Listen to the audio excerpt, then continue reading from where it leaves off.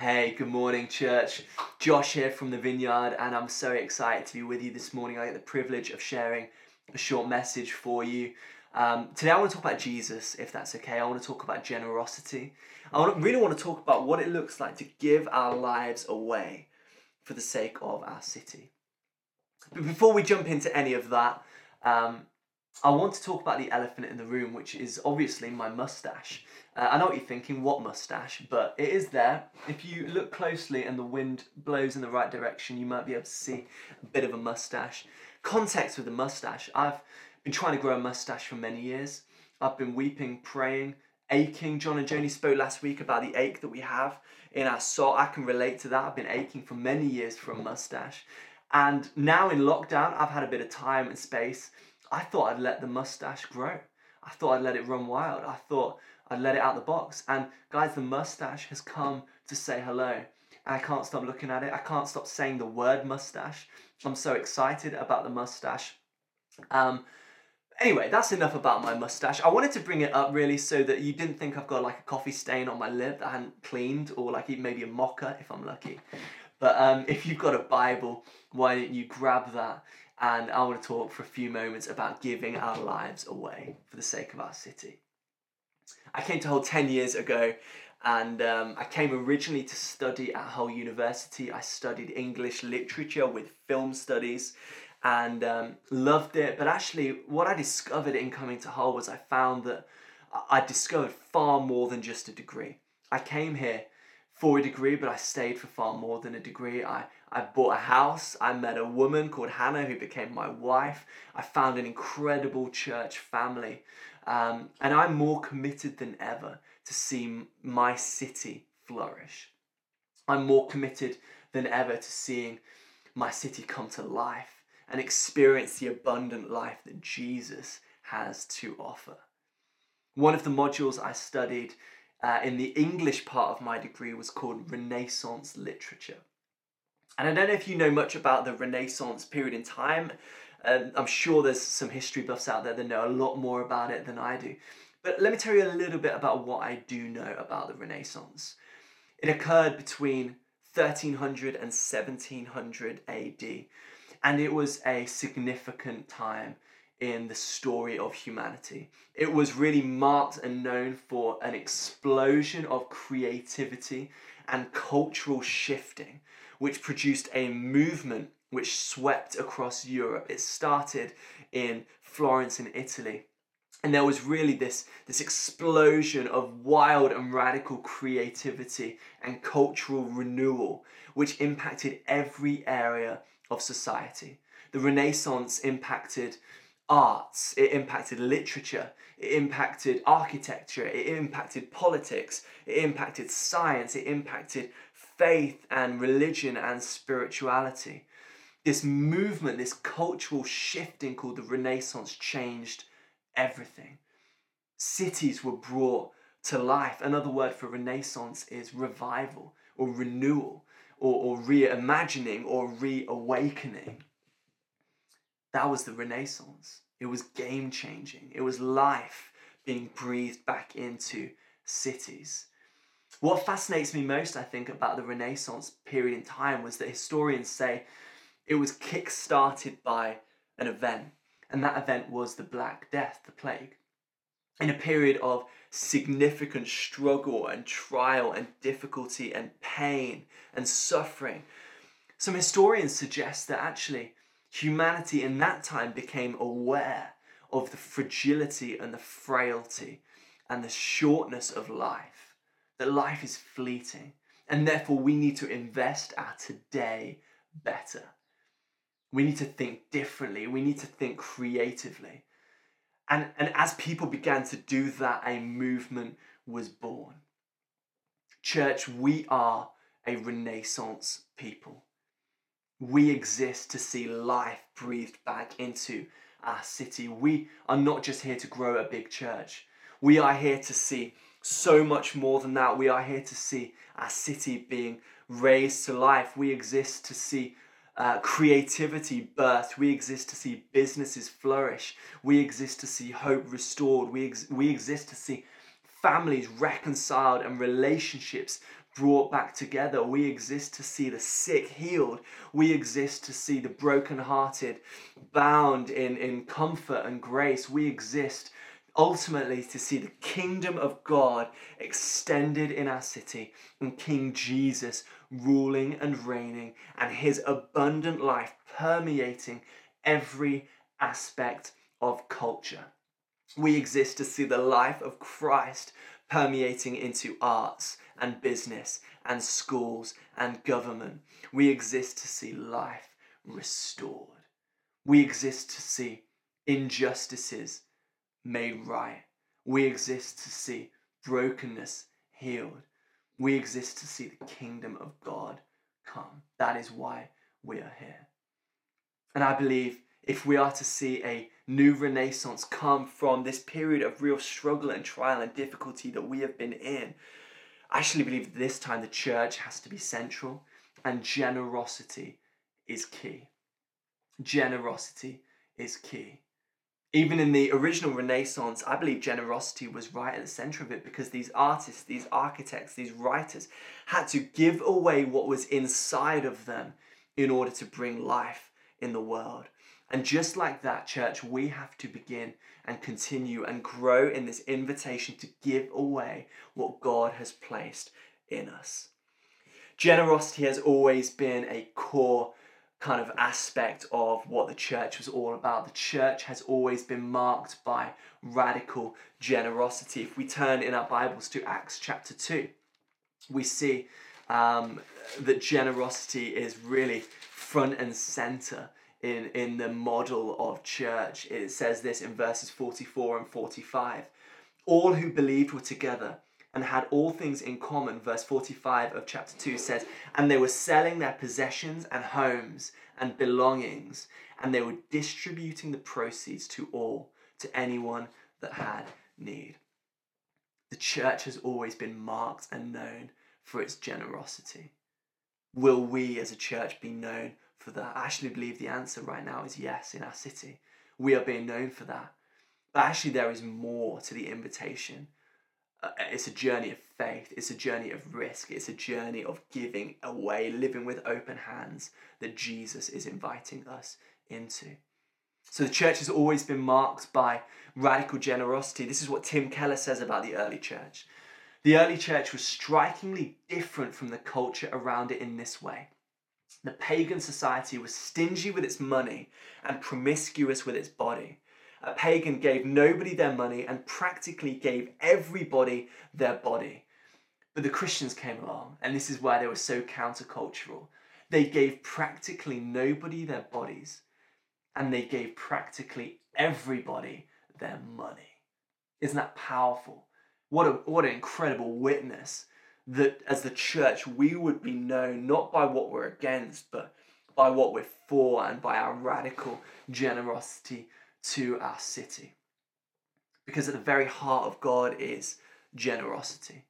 Rick Warren says, you can give without loving, but it's impossible to love without giving.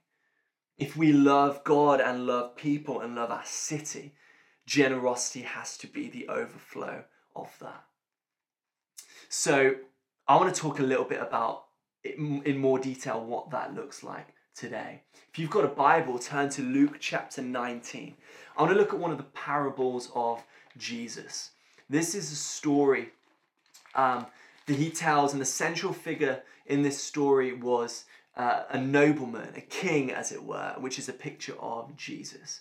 And what this king, this nobleman does is he's about to go away to receive his kingdom before he comes back. And he gathers some servants to himself. And he says, hey, I want to give you some money. I want to give you some minas. And I want to give this to you and I want you to invest it and produce a return for me when I get back.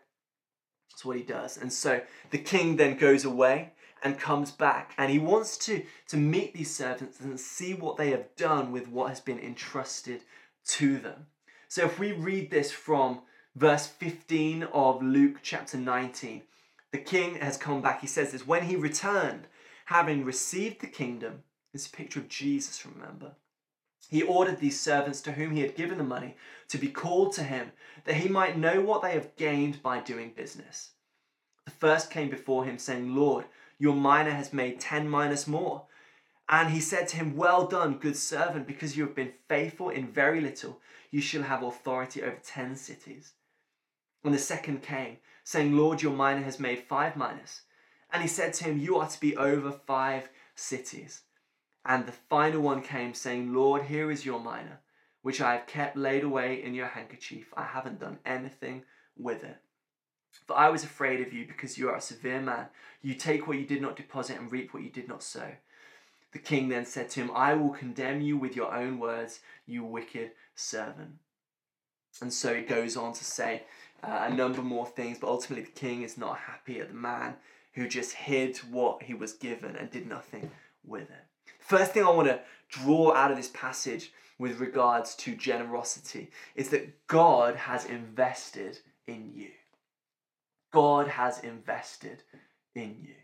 Think about that for a moment. I love this language of investment, because when we often think of investment, we think of investing in maybe stocks and shares or investing in a house or something like that. The language of investment really means to buy into something of value with a hope that it would produce a return. Or putting money or something you value in a container in order that it would produce multiplication. This is what the king did in the story. He put something, he gave and entrusted something to the servants with the hope that they would bring multiplication. And you need to know today, guys, that God has invested in you. He believes in you, even if you don't believe in yourself. There is something unique that God has put in your life that isn't just for you. He has put something in you. He's invested something in you that he wants you to invest in the world. He has given you something that he wants you to give away. You were made, church, for such a time as this. There is a God-given purpose, design, strategy from the creator of the universe written into your DNA, waiting for you to step up and step into that invitation. It's an invitation to recognize first what God has put in you, and secondly, to give it away for the sake of our city. Many people in the lockdown right now are feeling lost, are feeling purposeless, are feeling bored maybe. Maybe that might be you. I know there are days when I feel like that. But I have to keep reminding myself, so what if God had put something in me, knowing that I would be sat in this lockdown season right here, right now, that I could give away for the sake and the blessing and the life of our city. God knew that we were going to be in lockdown. God knew that you were going to be in exactly the position you're in right now, surrounded by the exact people in your neighborhood. What if God has put something in you for you to give away, to bring life and blessing and hope, even in this season? God, in the parable, gave each servant some talents to use, to steward, and to multiply. What does it mean to multiply? Well, actually, I think the key to multiplication in the kingdom of God is generosity. Hoarding doesn't work. The key to multiplication is generosity. In the book of Proverbs, the book of wisdom in the Old Testament, chapter 11, verse 24, we get a picture of this incredible upside down nature of the kingdom. It says this: one gives freely and yet grows richer. Another withholds what he should give and only suffers want. Here is the crazy upside down picture of the kingdom. If we give away what we have got, then we will only get more. But if we try and cling on to what God has entrusted to us, then it doesn't end well. So what is in you that you could give away in this season? 3 aspects to that question. What has God put in your head? What has God put in your heart? And what has God put in your hands that you could give away for the sake of the kingdom of God? What has God put in your head? What are those dreams that you've had in your mind and in your thoughts for years that have maybe laid dormant? What are those thoughts that you've been thinking that are maybe God thoughts that you've not yet acted upon, that you could invest in that for the sake of the kingdom? What is in your mind? What education do you have? What ideas do you have? How can you invest what God has given you in your head to make a difference? What personality do you have? You need to know today, guys, that you are a gift to our city.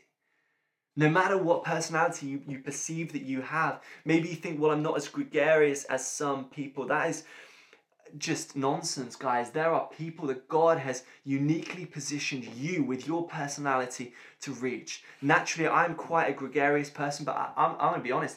People often get weirded out by me. People often run a mile.